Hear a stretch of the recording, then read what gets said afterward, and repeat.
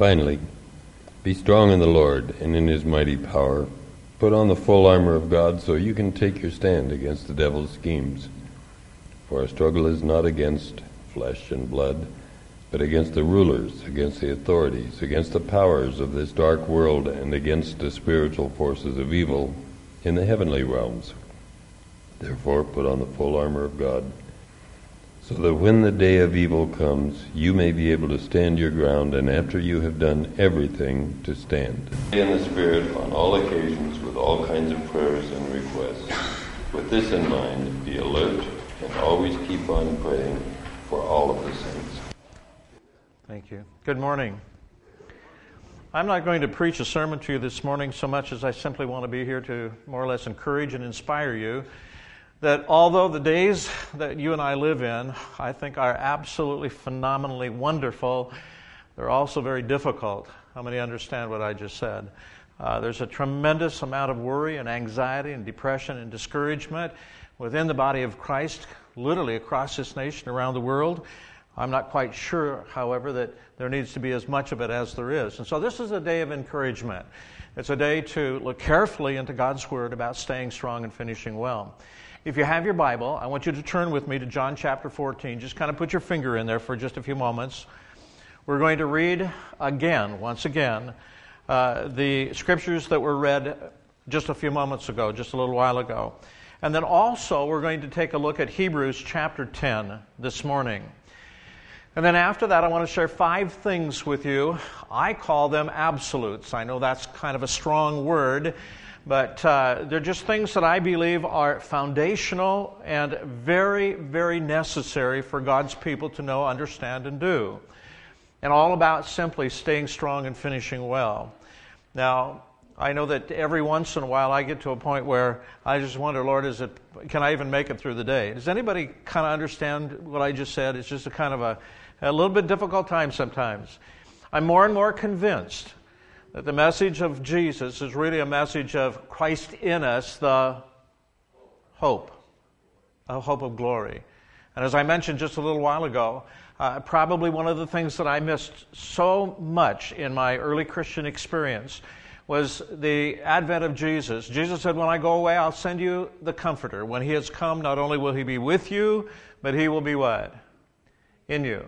The very Spirit of God that has much more of an ability to help me to live the righteous kind of life that God wants me to live.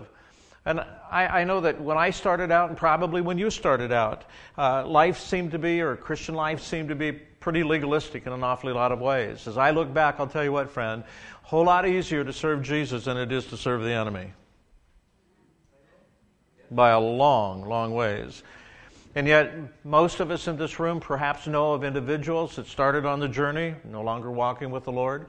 Some of us in this room perhaps have young people, children, that have somehow or another been caught crossways between a relationship with the Lord and the things of the world, and at least for right now, have chosen the world. The deep pain, the anguish that goes to the hearts of so many of us when we begin to realize our children are not following the example that we've tried to set for them, or they're just simply not following the Lord. I want to encourage you that I really believe that God still has his hand on our children. As much as it hurts to see sometimes what they're going through, we still need to hold the courage that God has given us, that eventually and one day, that as they are testing and trying the things of the world, that God's going to bring them back. Perhaps it is, too, that you know of somebody nearby, a neighbor that does not know the Lord. And it's really time, that today is the day of salvation. It's really time that we help people to understand there's a very powerful war going on. There's 2 kingdoms. There's the kingdom of light and life and the kingdom of death and darkness. And people need to move from the kingdom of death and darkness into the kingdom of light and life. Only one way to do that, and that's by Jesus. And even increasingly, I think that you and I are going to find in the world in which we live that the more we talk about only one way to the Father, the more the world gets upset. But I can't help that, friend. It's not my idea. It's God's idea. Meaning simply, Buddha is not seated at the right hand of the Father. Confucius is not seated at the right hand of the Father. Jesus is. And we need to focus on that more and more. The world hates it, though. that we would even begin to suggest that there's only one way to the Father. But my friend, that's the gospel message. Whether I like it or not doesn't have anything to do with it. It means simply that I need to concentrate on the things concerning what God has laid out, and especially in Jesus. And that's why in John chapter 14, words we've already looked at this morning, I want you to look at them very carefully with me right now. Again, verses 1 through 3. It says, "Let not your heart be troubled. You believe in God, believe also in me. In my Father's house are many mansions. If it were not so, I would have told you. I go to prepare a place for you." Now, verse 3, I think so incredibly important this morning. "And if I go and prepare a place for you, I will do what? I'll come again." The hope of the church for the last 2,000 years has been the return of Jesus. That's what we look forward to. Not necessarily with a passive approach to life, but simply that has been our hope now for the 2,000 years since Jesus has left. I have reason to believe, very difficult sometimes to talk about it, but the coming of the Lord draws nigh. Help me out. I need your help this morning. How many believe that? You say, "Ray, are you going to put a date on it?" Absolutely not. I think that's too dangerous. But when you look over the last 100 years, and we see the exponential growth in knowledge, and then try to compare that to the next 100 years, if indeed we had another 100 years, and I'm not sure that we do, I'm not quite sure what we will come across in terms of knowledge and understanding. But the exponential growth during the last century is so incredible. Think with me for a moment. You go back 100 years, and we really didn't know much about what an airplane was. You go back 106 years and tell people that eventually man was going to fly through the sky in a little metal tube, and there are jets today that carry, I understand, are capable of carrying 800 people. That doesn't bother me a bit. That didn't surprise me. It's 800 people plus all the luggage that's surprising. And I mean just the computer age, and we think about what the electronics age and electricity and all of those things, been an exponential curve. You go to the book of Daniel, and he says in the last days, knowledge shall what? Increase. And boy, I'll tell you, this exponential curve leads many of us to believe that we are on perhaps the precipice of the coming of the Lord, meaning simply that there is a time that is now appearing. You say, "Ray, where do we go with this?" Folks, I think we simply go into an element of faithfulness and continue on to do the works that God has called us to do, and let God figure out when He's going to come. Just a matter of being faithful in the days ahead. And so, if I go and prepare a place for you, I will come again and receive you to myself. Turn with me now to Hebrews chapter 10. Hebrews chapter 10. And beginning with verse 23. It really leads in from what I'm leading into it, from what I just mentioned about being faithful and continuing on in difficult times. It says in verse 23 of Hebrews chapter 10, "Let us hold fast the confession of our hope without wavering, for he who promised is faithful. And let us consider one another in order to stir up love and good works, not forsaking the assembling of ourselves together, as is the manner of some, but exhorting one another, and so much more, the more, as you see the day approaching." Skip down with me now to verse 31. I want you to understand this. As we move through this morning and as we move through this afternoon, and we're really going to get into some nitty-gritty points about staying strong and finishing well, beginning at 2 o'clock this afternoon. How many are going to come this afternoon? Or how many are going to wait to see how well I do this morning before you make up your mind? Now, I want to encourage you. I want to challenge you by the Word of God that we can stay strong and finish well. A lot of it has to do with simply understanding some things that God has placed in His Word. In Hebrews chapter 4 and verse 6, the Scripture says, "My people perish." Does anybody remember for what reason? For lack of knowledge. Lack of knowledge. I need all the information I can get from God's Word as to what the days ahead mean and what it really means to stay strong and finishing well. And so verse 31 of Hebrews chapter 10 says simply, "It is a fearful thing to fall into the hands of the living God." I'm not interested this afternoon, I don't believe the Lord is either, of just plain scaring people.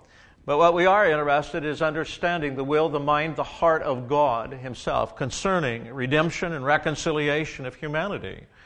How it is that God has formed a plan to redeem this planet, and what really this message is all about. He goes on to say in verse 32, but recall the former days in which after you were illuminated, you endured a great struggle with sufferings. I'm not sure just exactly how much you may have tapped into a message for the last 30 years, especially in America, that has more to do with prosperity than it has to do with the fact that we do have difficult times to go through as Christians or as people in general.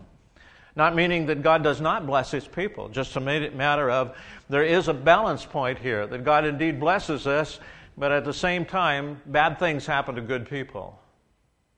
Simply because it's a difficult world.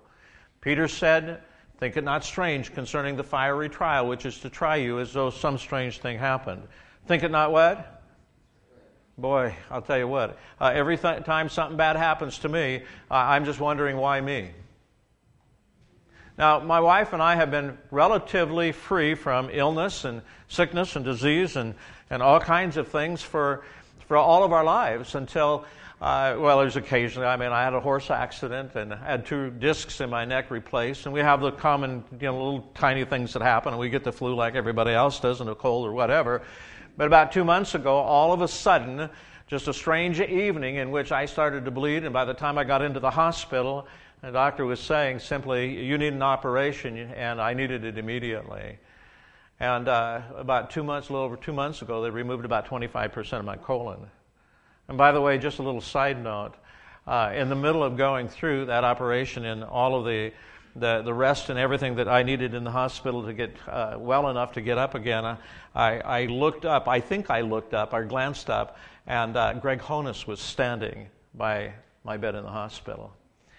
And I'll tell you what, that's pretty neat when a pastor drives almost an hour to somebody that's not even a part of his congregation and just is there to say, yeah, I want to be here for you. Folks, we need each other.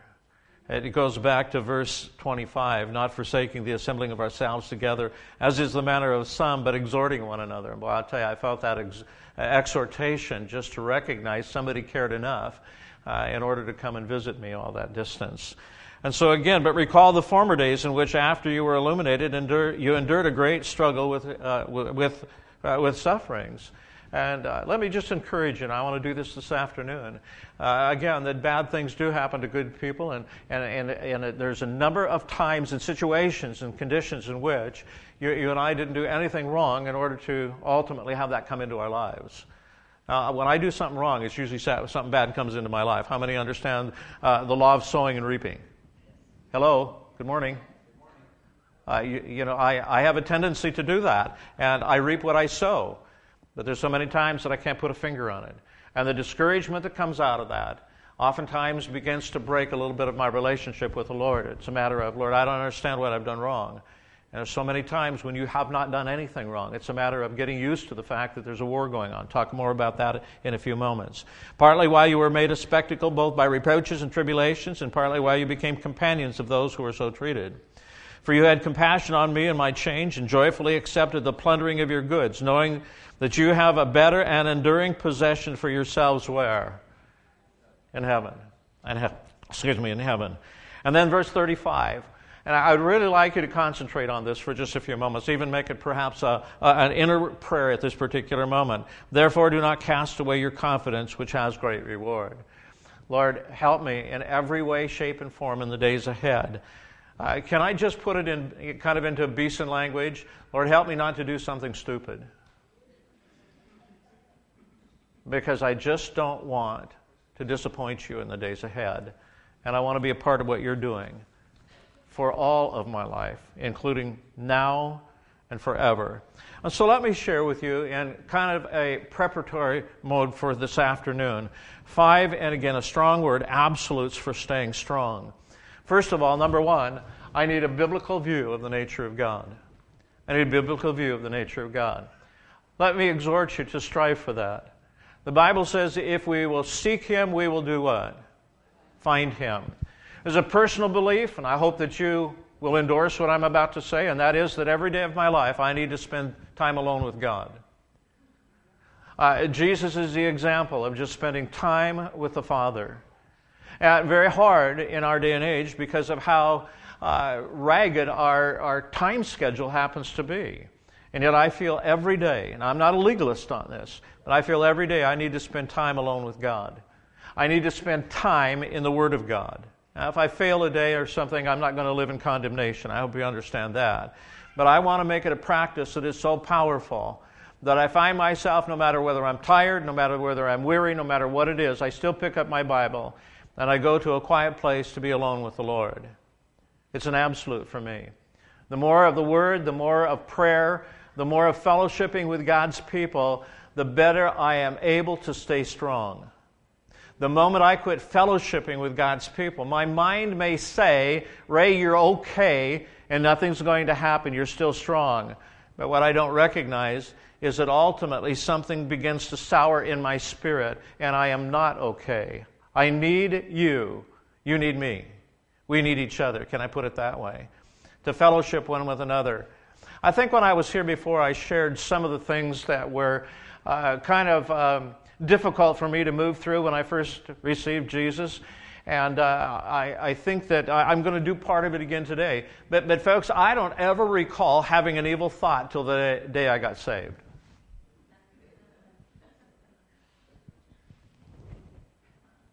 And then a little thought that kept coming right after that. If you were really a Christian, you wouldn't think that way. How many understand what I'm saying right now? I'm trying to say simply, the mind is the battlefield. And boy, I'll tell you what, it doesn't take but a short period of time, sometimes nanoseconds, almost to turn us upside down and to send us into a kind of a hopeless situation, oftentimes for days on end if we're not careful. The Bible says, and makes it very clear in 2 Corinthians chapter 10, that the weapons of our warfare are not carnal, but mighty in God for pulling down strongholds, casting down what?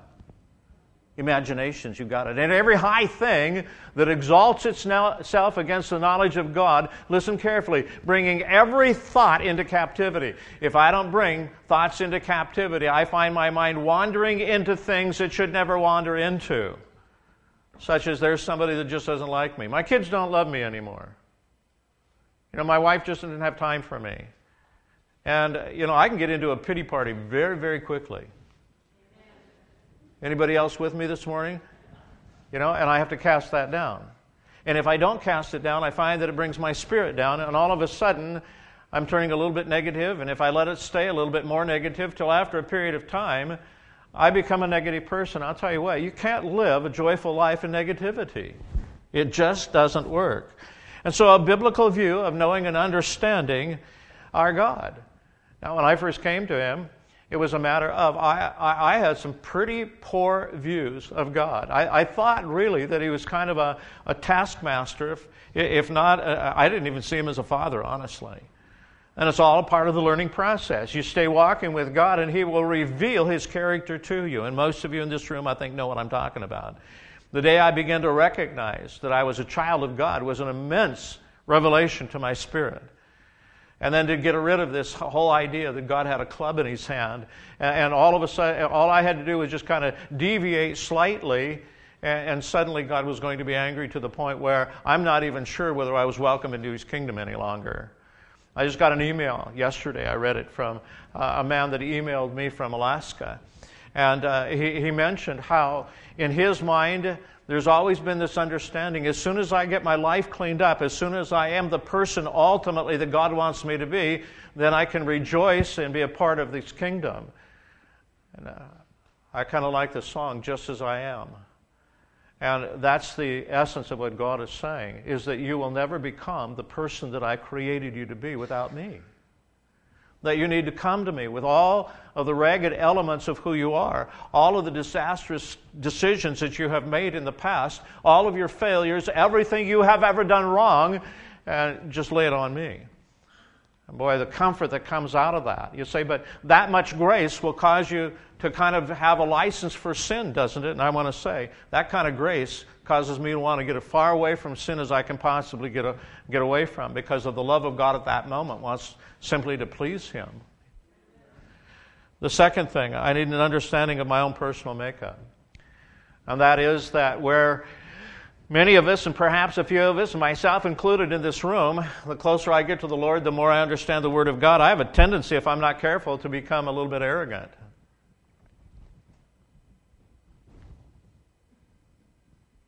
Anybody here like that? Just a matter of the two of us in the room, I guess. I never realized it until God points it out, of course, that all of a sudden I'm not the servant that God's called me to be. Now I'm the person that thinks he can tell everybody and anybody what to do because I've got better understanding of the Word of God. And I forget my servanthood.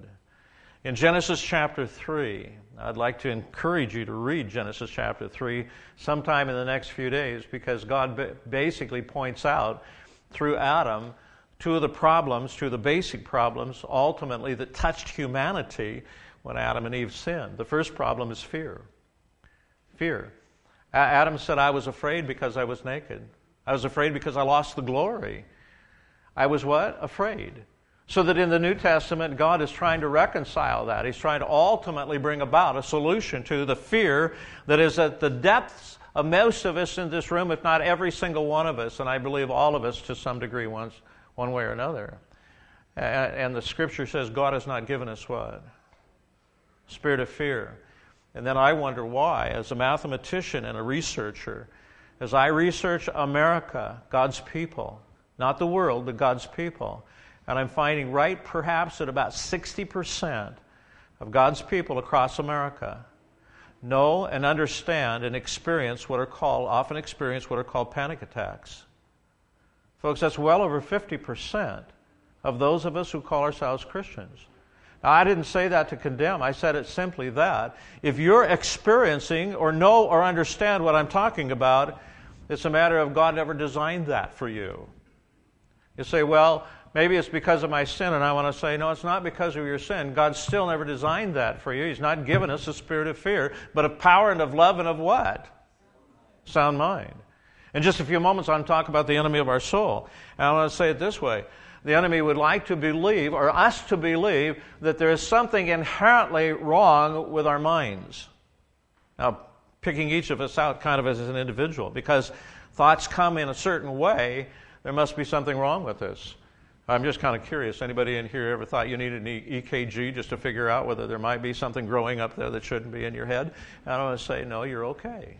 You're all right. You're just experiencing the battle. And if you're making increasing commitments to Jesus, you're going to experience more of those kinds of things hitting your mind.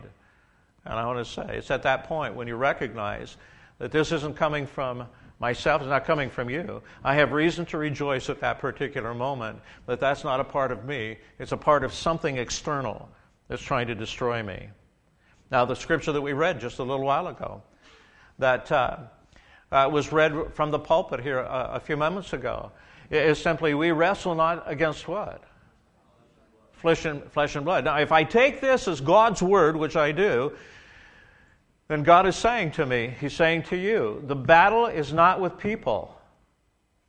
Your spouse is not your problem. Close maybe, but that's not your problem. That wayward teenager, not your problem. That employee that you work with, that's so hard to work with, not your problem. Your boss is not your problem. The government of the United States is not your problem. You say, what's my problem? The Bible says that we wrestle against principalities, against powers, against the rulers of the darkness of this world, against spiritual wickedness in high places. Paul the Apostle is talking about demon spirits, and he's giving us just 4 echelons of them. And again, the Scripture makes it extremely clear. In Ephesians chapter 4, verse 27, I believe it is, the Bible says we're to resist the devil so that he will do what? So that he won't bother us anymore. And the resisting process and learning how to do that, my friend, is a learning situation. Well, let's go a little bit deeper. Understanding my own personal makeup. I understand that basically after I walked for a while with Jesus personally, I began to realize that I didn't make decisions very well and I needed the help of God. In order to do what is right, I need God. Let me say it again. I need the Lord. Then as you take a careful look at Paul the Apostle, he's saying exactly the same thing in Romans chapter 7. Beginning with verse 14, Paul says it this way, the things that I want to do, I do not do. And the things that I don't want to do, I always find myself doing. Does anybody understand Paul in that capacity, then you must understand this, that Paul was experiencing in that condition a tremendous amount of guilt and condemnation in his daily life. He ends the chapter by saying simply, the solution is Jesus. The solution is Jesus. And of course, he's trying to make this eventually so incredibly personal as to say that this is not in the realm of the mind or thinking, this is the mind of reality in the human spirit. And so in Colossians chapter 1, he says it this way, that it is Christ in me, the hope of glory. Or Philippians 2:13, for it is God who works in me both to will and to do of His good pleasure. Say, Ray, what does that mean? It means a lot to me on a California freeway, I'll tell you that.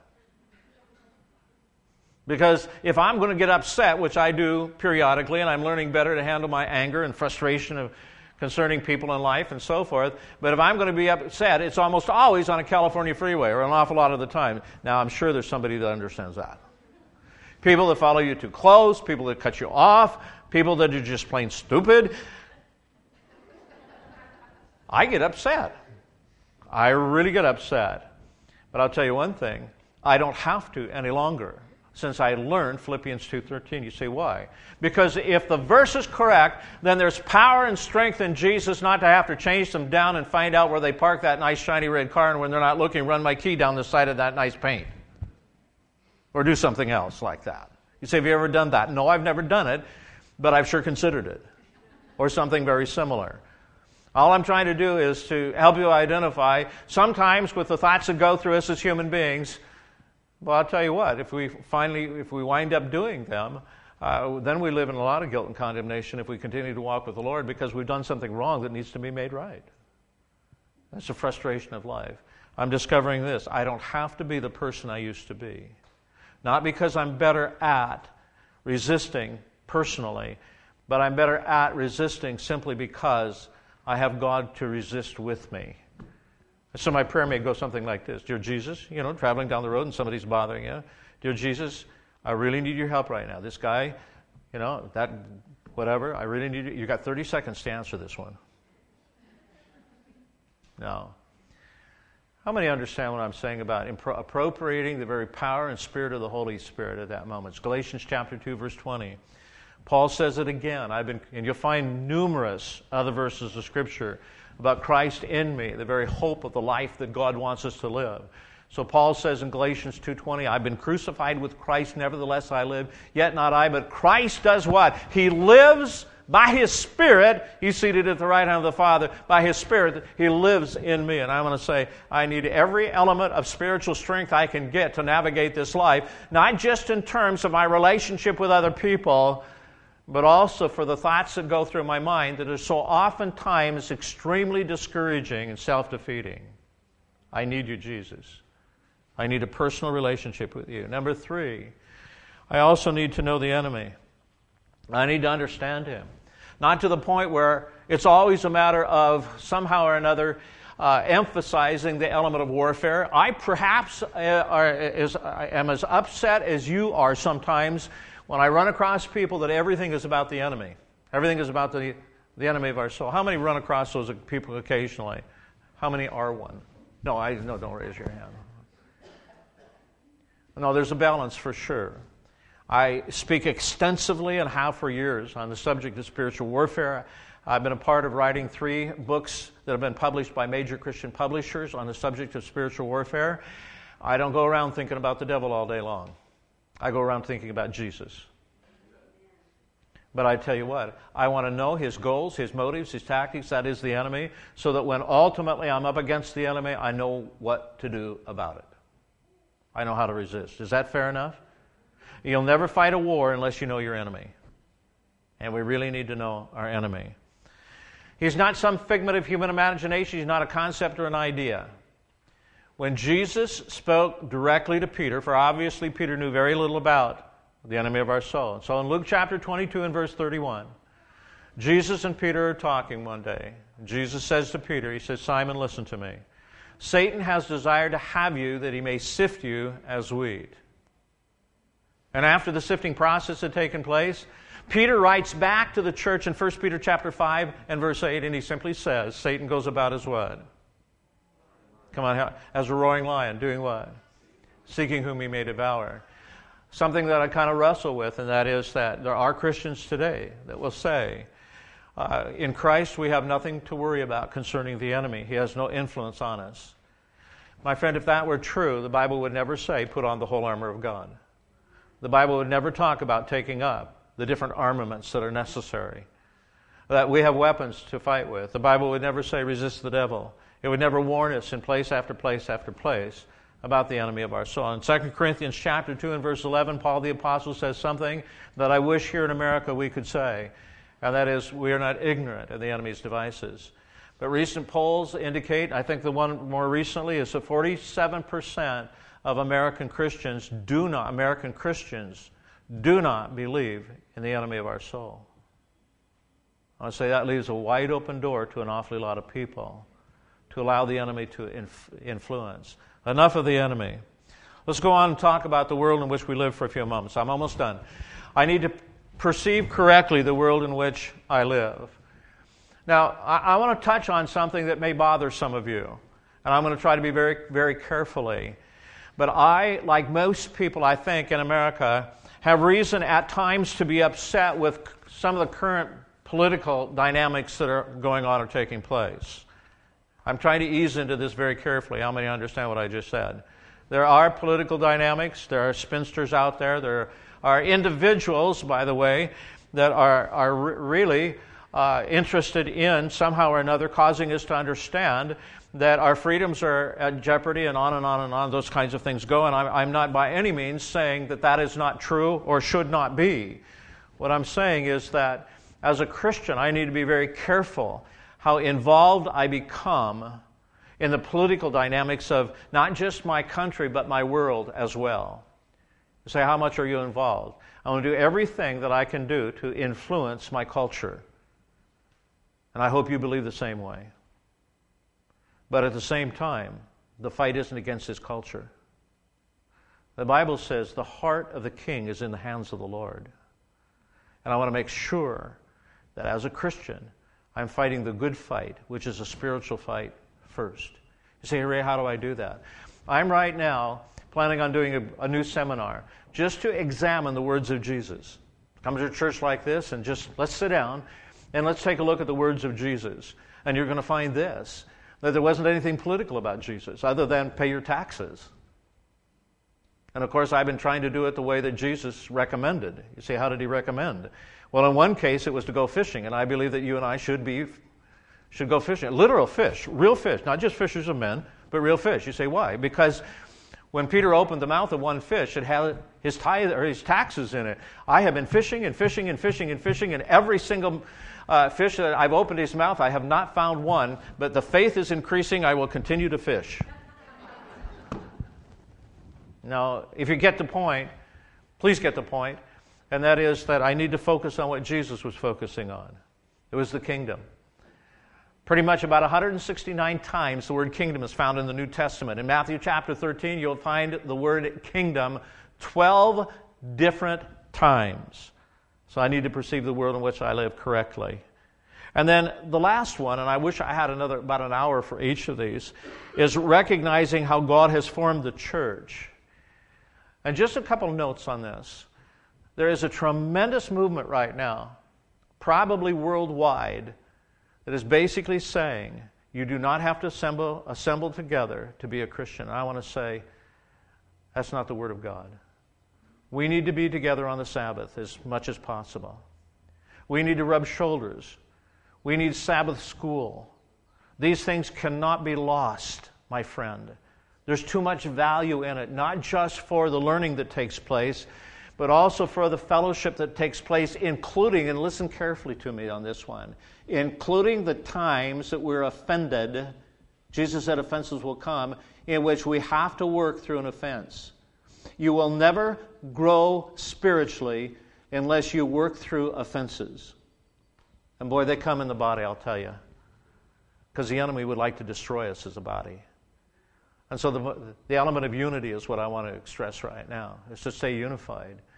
You know, I was pretty delighted this morning when I came. I have to admit this, after 32 years as a pastor, I still come to every single church that I come to with quite an element of fear and trembling. You say, you don't look that way. You folks scare me. You really do. I am more or less petrified to stand up here. But let me tell you this morning why it was easier than in a lot of situations. There were quite a number of people, I'm sorry to say they were all women, nothing wrong with you gals, I wish there were some guys out there, who met me at the door. And with beautiful smiles, shook my hand, just kind of brought kind of a relaxed feeling. You ladies who did that and continue to do it, I want to tell you, that's one of the most important ministries that you will ever come across, is to make somebody feel comfortable in the midst of God's people. I loved it. I loved it. It was somebody saying, hi, welcome, welcome. And I want to say, I needed that. I needed that tremendously. 5 things. May I encourage you that we need to stay before the Lord, seeking God on a regular basis to understand who He is. Today, I believe He's an incredible, gentle Savior. Doesn't put up with sin because sin kills. Grace, absolutely. Number 2, understanding my own personal makeup. Meaning simply that I have the ability to fail. I need Jesus, really. Some years ago, or quite, I think, if you want to call them demon lies, one of them that is so classic is that we as Christians need God as a crutch. I remember a famous pastor some years ago said, if God is a crutch, give me 2 of them. Just to indicate, here's a person that is learning. We don't make it on our own. We're not strong enough. Number 3, need to know the enemy. Not by placing a major amount of information or consciousness upon him, but recognizing that the Bible says that we're up against a very strong and powerful enemy. And it's not people. It's the enemy of our soul. Number 4, that we perceive correctly the world in which we live. I'll tell you, friend, I get turned upside down and angry quite often, and I have to realize here's a person that needs Jesus, and I'm not going to get angry. I'm not going to get upset. It's a matter of, Lord, help me not to do that. I want to be a witness to the people that need you. And then the last one, recognizing how God has formed the church. And that is that if you want to run from the world in which we live, this is as far as you go. Back in the 60s and early 70s or so, there was a tremendous movement towards, in the body of Christ and in the world as well, there was tremendous movement towards kind of an exclusivism. It was a matter of going and buying a piece of land up in the middle of nowhere and everybody retreating to it. And I'm not talking about retreats and wonderful places to go be alone with the Lord. I'm talking about a Jim Jones mentality. I'm talking about a David Koresh mentality. And there were those kinds of things all over. I have reason to believe that you're going to be introduced to that in the days ahead. Don't fall for it. We're to be in the world but not of the world. And if we want to run, you run to brothers and sisters in the body of Christ. We need each other. We need each other.